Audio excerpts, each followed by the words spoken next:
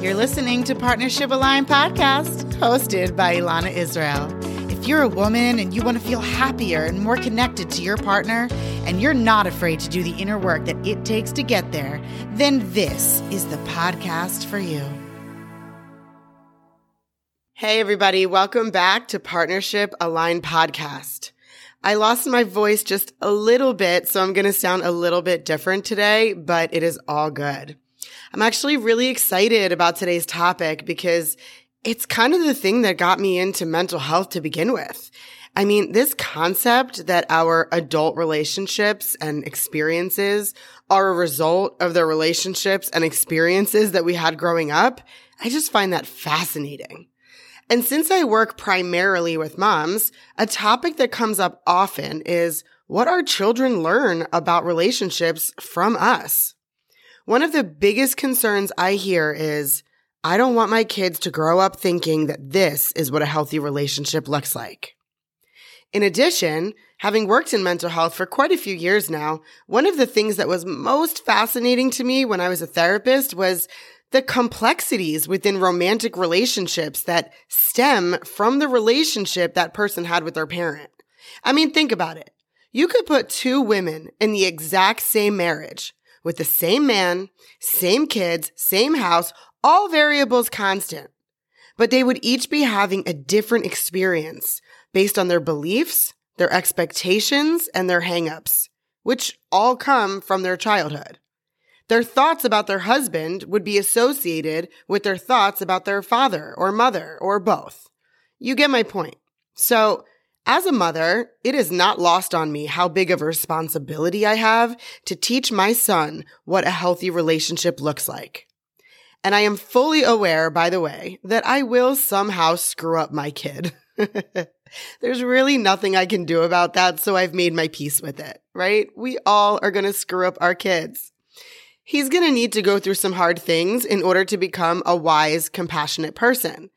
But if I'm conscious about my behavior with him and what I'm teaching him, then I can let go of how he will internalize it because I've done my part and I can't control his thoughts. So being an expert in relationships, I sat down to pick the 3 most important things that I'm teaching him, and I wanted to share them here with you today. Now, keep in mind, my son is very young. He's not even 4 years old yet. So we're talking about a toddler. But I don't care. It's never too early. And by the way, when I say I'm teaching him these things, I don't mean that I'm just telling him. I mean, I'm acting them out in my dynamics with him. Okay, so let's get into it. The first thing that I'm teaching my son about healthy relationships is that it's okay to make mistakes and that we own those mistakes and communicate afterwards. I teach this in a couple of different ways. First of all, we literally have a children's book called It's Okay to Make Mistakes, and we read it every night. We talk about all the different kinds of mistakes that people can make and how good things can come from them. But more importantly, when I make a mistake, I tell him that, and I own it. I can give you all kinds of day-to-day examples, such as when a curse word slips out, or if I have to break my word, or whatever it is. I tell him that I made a mistake and that I love myself anyway. I ask him how it made him feel, I acknowledge, and then I move on. But I'll tell you guys a little story. It's kind of vulnerable, but it's not the norm for me, but it really drives this point home. A few days ago, we had one of those days, and I know every single one of you that's ever had a toddler will understand what I mean when I say we had one of those days where every single thing that I asked him to do was met with a big, defiant no. It started when I took him to karate, and he decided he was just going to walk out of the class halfway through. Like, he just walked out. He was like, I'm going home now. It was not funny in the moment, but now I kind of think it's funny. I kept my cool, though. I kept my cool. We went home and proceeded to have 3 full hours of him not listening to a single word I said. I don't know what was going on with him that day. He was rude, disrespectful, and kind of vandalizing the house a little bit. I had a private client at 8 p.m. and I needed him to go to bed on time in order for me not to be late. But his behavior was really driving a wedge into our otherwise smooth nighttime routine, and I was really starting to get ticked off. I definitely snapped a couple times. Then I was filling the bathtub for him when he walks into the bathroom, whips out his penis, and says, "I'm going to pee in the bathtub." And I said, "Oh, no, you're not. You pee in the potty." And this child looked me in the eye and peed in the bathtub. And I lost my shit. I mean, I really lost it. I slammed the toilet cover down and screamed at him in a way I've never screamed at him. He legit looked scared and started to cry. And then, of course, I started to cry. It was quite a scene in that little bathroom. But anyway, I had to take full ownership of my behavior. I made a mistake. And it doesn't matter that he was acting like a little turd that day. I am the adult, and screaming at him like that is not aligned with the mother that I want to be. So I owned it. I apologized. I asked him how it made him feel, and we talked about it. I didn't say I yelled like that because you weren't listening. I said I yelled like that because I made a mistake. I'm sorry. I will try not to do that again. So let's translate this into adult relationships. When someone feels comfortable admitting they were wrong, apologizing, and then communicating about it, it makes all the difference. But if this behavior was never modeled for them growing up, then it just won't come naturally. So I'm trying to set him up for success. And to my future daughter-in-law, you're welcome, honey.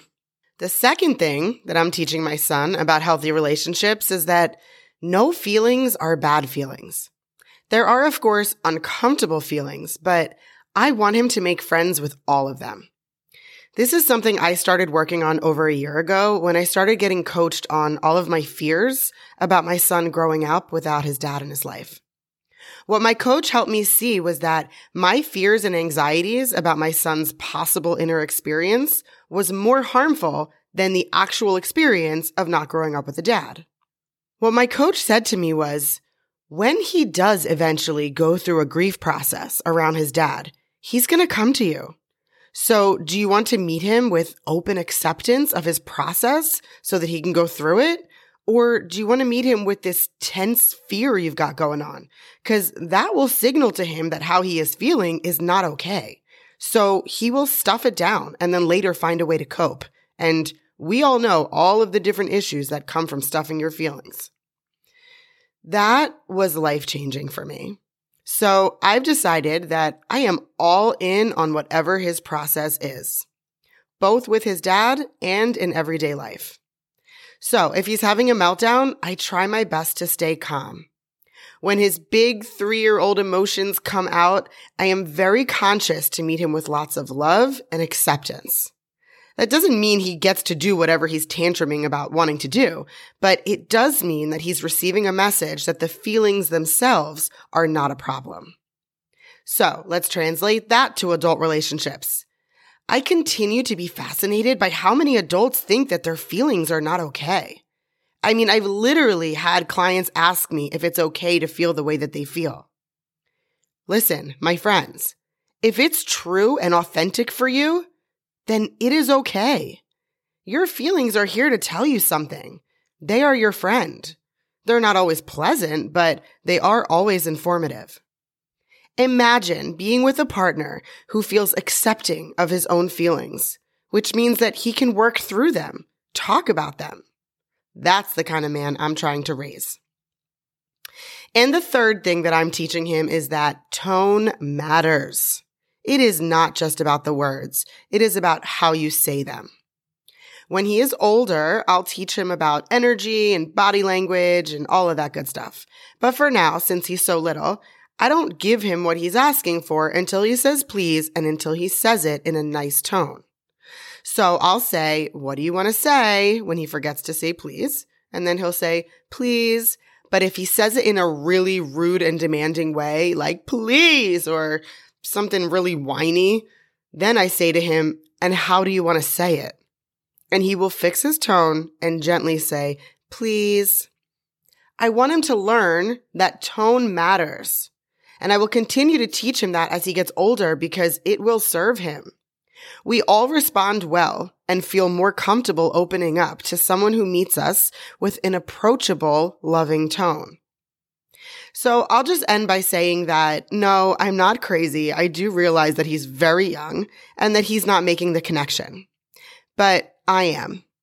I know what it takes to have a healthy relationship, and I know the power that I hold as the main relationship in his life. That being said, if you feel like your kids are not seeing a healthy model for relationships, either between you and them or what they're witnessing between you and your partner, let's talk. It doesn't matter how old they are. Even if they're teenagers, you can still turn this thing around. There's actually more value in kids seeing an unhealthy relationship become healthy than to never see an unhealthy relationship at all. So scroll down to the show notes, schedule a free call with me, and let's come up with a plan to bring healthy relationships into your home and into the lives of your family. Have an amazing week, you guys. Talk soon.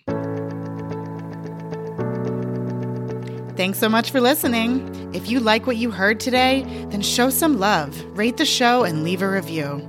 And take a screenshot, post it on Instagram, and tag me at Partnership Aligned. And don't forget to check the show notes for your free copy of my 21 questions that will bring you and your partner closer than ever. If there's one thing that I want you to get out of this show, it's that a healthy relationship, it always starts with a healthier you.